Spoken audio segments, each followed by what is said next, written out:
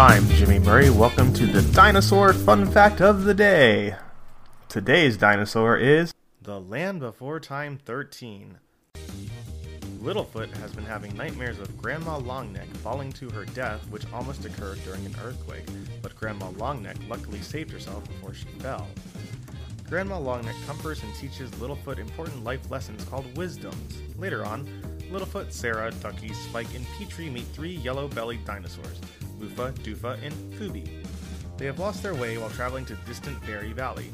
Lufa, Doofa, and Fooby seem to be too unintelligent to find their way back, so Littlefoot and the others decide to help their new friends while sharing wisdoms along the way. During the trip, Littlefoot and his friends have been pursued by a quartet of Sharpteeth, led by a Sharptooth with a scar that goes around his head. They made it to a watering hole and meet other yellowbellies.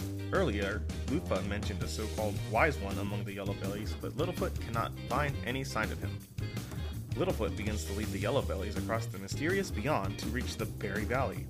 However, Littlefoot has never been to Berry Valley, and worries that he might make unwise decisions while he came to teach the yellowbellies how to be wise. His friends reassure him that he should trust in his feelings to let him know what to listen to. As an intense storm occurs, Littlefoot leads the yellowbellies onto a plateau for shelter, but Doofa becomes separated from the group, going the wrong direction. Once the storm ends, Littlefoot and his friends were able to find her, and she rejoins the group. The Sharpteeth attack again, but they were able to defeat them when the yellowbellies bounced up and down. After the Sharpteeth were defeated, they finally make it to Berry Valley. Fooby is revealed to be the wise one all along. Littlefoot and his friends reunite with their great family, and they return to the Great Valley. Don't forget to tell your parents to send us their suggestions and yours to @TheJimmyMurray on Twitter.